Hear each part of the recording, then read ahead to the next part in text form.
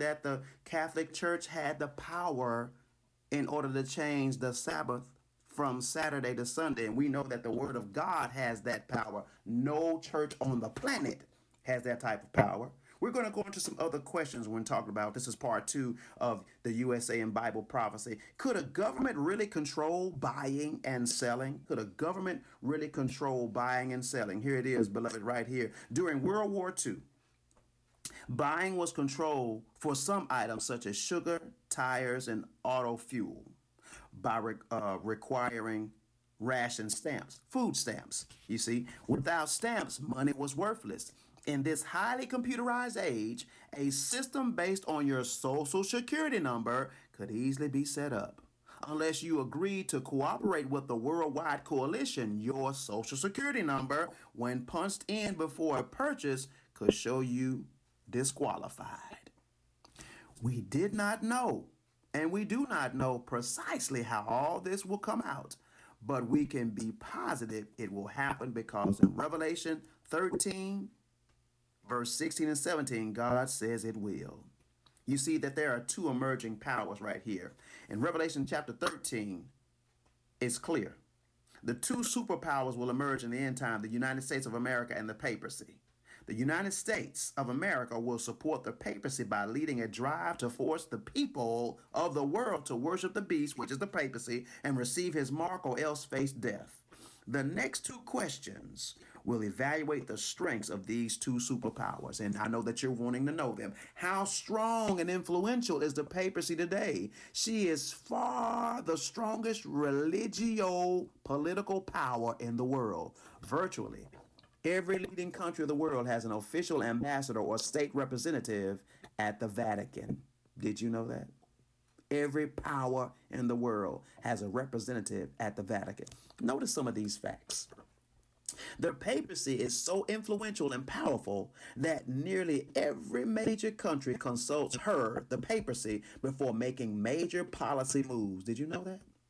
Her large diplomatic corps maintains relations with more than 100 nations. Now, that quote is coming from the U.S. News and World Report, October 30th, 1978. That's page 24, in case you were looking for the reference. Part B. How strong and influential is the papacy today? She takes the credit for the demise of communism, saying that Mary, Jesus' mother, guided the Pope's strategy that brought down communism. Now, that's Handmade or Feminist Time magazine, December 30, 1991, page 64 and 65. Here is another reference. I'm giving you history. Remember, I said at the beginning, part one, that you would have the Bible in one hand and the newspaper or history in the other. Here's the third part. The aim of the Pope is to unify the Christian world under the leadership of the papacy by the end of this century. He has made more than 40 world trips to lay the groundwork for this goal. Now, this quote, brothers and sisters, is coming from Gene H. Hogbird. The Plain Truth, November and December 1989, page 24 and 25. You can look it up. The fourth strong and influential part here that explains his part D. The worldwide response has been almost overwhelming. During the Iraqi crisis, the Pope and America's president sometimes discussed the world affairs weekly by telephone. That quote's coming from the U.S. News and World Report, August the 13th, 1990, page 18. Let me give you some more information because we're an information driven people. On June the 7th, 1982, former President Ronald Reagan and Pope John Paul II met for 50 minutes at the Vatican and structured a plan to eliminate communism. Remember the wall was falling down? You remember that? The United States shipped tons of modern communication equipment to Poland, the starting place to help spread necessary information to the masses. Let me give you the reference for that. You need some help. The Holy Alliance, Time Magazine, February 1992, page 28, 31, and 35. Gorbachev, you remember him, said everything which took place in Eastern Europe in recent years would have been impossible without the Pope's efforts and the enormous role, including the political role, which he played in the world arena. Mikhail Gorbachev, Toronto Star, March 9, 1992. I'm just giving you references, beloved, so you'll go back and see it. It's not all coming from Dr. Manuel. This is from the information driven highway in which we have. You see, the papacy, which formerly referred to as Protestants as heretics, is now calling them separated brethren and graciously suggesting that all work and pray together for peace in God's presence. Millions of Protestants are deeply impressed. In fact, several Protestant denominations have had official dialogue with the papacy to try to settle the differences that caused the Reformation in the first place. Now, brothers and sisters, don't get me wrong. There are a lot of faithful Roman Catholic brethren. Not talking about the Roman Catholic people. We're talking about the system. So there's nobody who's Roman Catholic that's an evil person. Nobody. God has grace for every denominational representation. However, the system, that how it's set up and how it's bleeding through every other one's, that's what's corrupt. How strong and influential is the United States today? Here comes some answers. I just wanted to give you some clarity on some understanding of what you needed from God's word and from history. And how strong and influential is the United States today? The United States is regarded as the world's #1 military power and center of influence. Notice some of these things, and I'm going to give you some reference as well. America is the planet's sole remaining superpower. The UN Obsession, Time Magazine, May 9th, 1994, page 86. The second thing that shows the influential power and the strength of the United States, there is no prospect in the immediate future of any power to rival the United States. Charles Krafthammer says that the lonely superpower, and it comes from The New Republic, July 29, 1992, page 23. Here comes another fact. Yasser Arafat labeled America the new Rome because, as old Rome was the undisputed superpower of its age, he says America is now #1. That was Newsweek, August 12, 1991, page 33. I'm giving you the history, beloved. Don't have to lie to you. You can go look it up for yourself. America's power will now dominate or now determine all major global events. Jim Hoagland of Heroes said this. The Washington Post, August 21st, 1991, page A as in Apple 23. When a Marxist group overthrew the government of Ethiopia, America was asked to negotiate. When Boris Yeltsin took office as president of the newly independent Russia, he visited America first. Former USSR President Mikhail Gorbachev turned to the Americas in his crisis. When Kuwait was invaded, its government called on America. Are you listening to this, beloved? In 1990, the U.S. led war against Iraq rallied the support of almost the entire world. A national public radio correspondent called the American president the president of the world. We now have highly unusual world structure with a single power, the United States, at the apex of the international system. That's Krafthammer, The New Republic, page 23. Beloved, it's perfectly clear.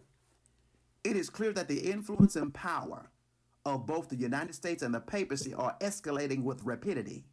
What other factors could possibly help set the stage for a worldwide law to execute those who refuse to violate conscience? Well, we cannot name them with certainty, but a few looming possibilities are as follows. The activity of terrorists. Have we had activity of terrorists in our country? Yes, we have. Riots and escalating crime and evil. Have we had that? Sure. Have we had drug wars? Yes, we have. Still in the communities today. A major economic crash? We've had a couple of those. AIDS and other epidemics, and oops, a pandemic that we're currently in. Nuclear threats from radical nations. Yes, we're still undergoing those. Political corruption? As we speak. Gross miscarriage of justice by the courts? As we speak. Welfare abuse with the system? As we speak. Increasing taxes? Yes, as we speak. Pornography and sickening immorality happening all around us, beloved. What else? Appalling global disasters, natural and man made. Radical special interest groups that are coming up. Have you seen some? Have you seen any? Oh, yes, you have. The abortion crisis. Huh.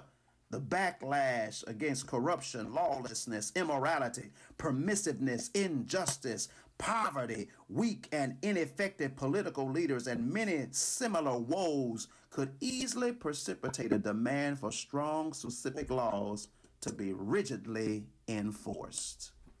Well, beloved, I'm not lying to you. I'm just giving you all what God has given us and what we already have had and are happening in our world today. Let me probably try to close on this one here. As world conditions worsen, what will Satan do to deceive the masses? I'm glad that you asked. Revelation, come on, show us the word of God. Show us. Revelation 13, verse 13 and 14 says, "And he doeth, he meaning the devil, doeth great wonders, so that he make fire come down from heaven on the earth in the sight of men." Watch this.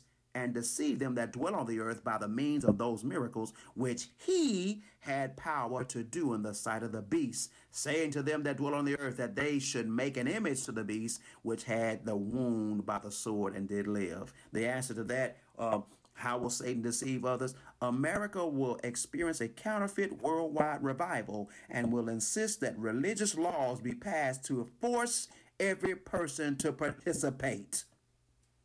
People will be forced to disregard God's holy seventh-day Sabbath and worship instead on the beast's holy day, Sunday. Some will also comply simply for social and economic reasons.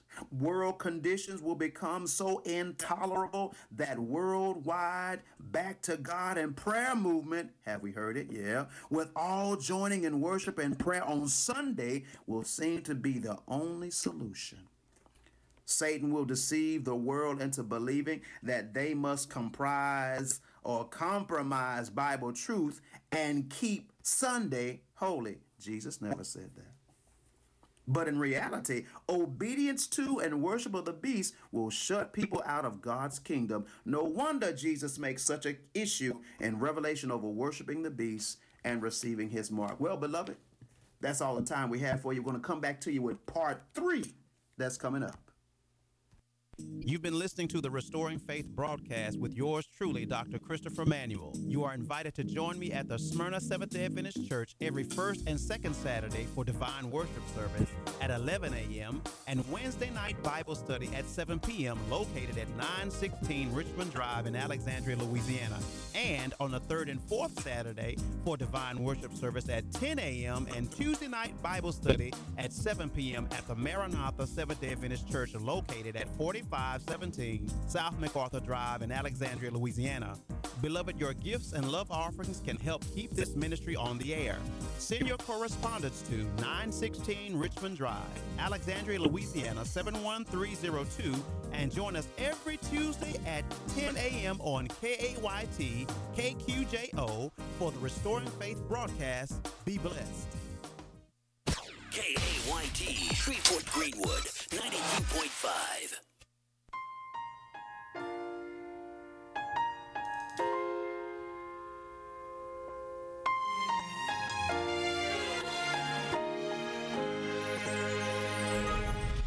Let's be in a drought for way too long.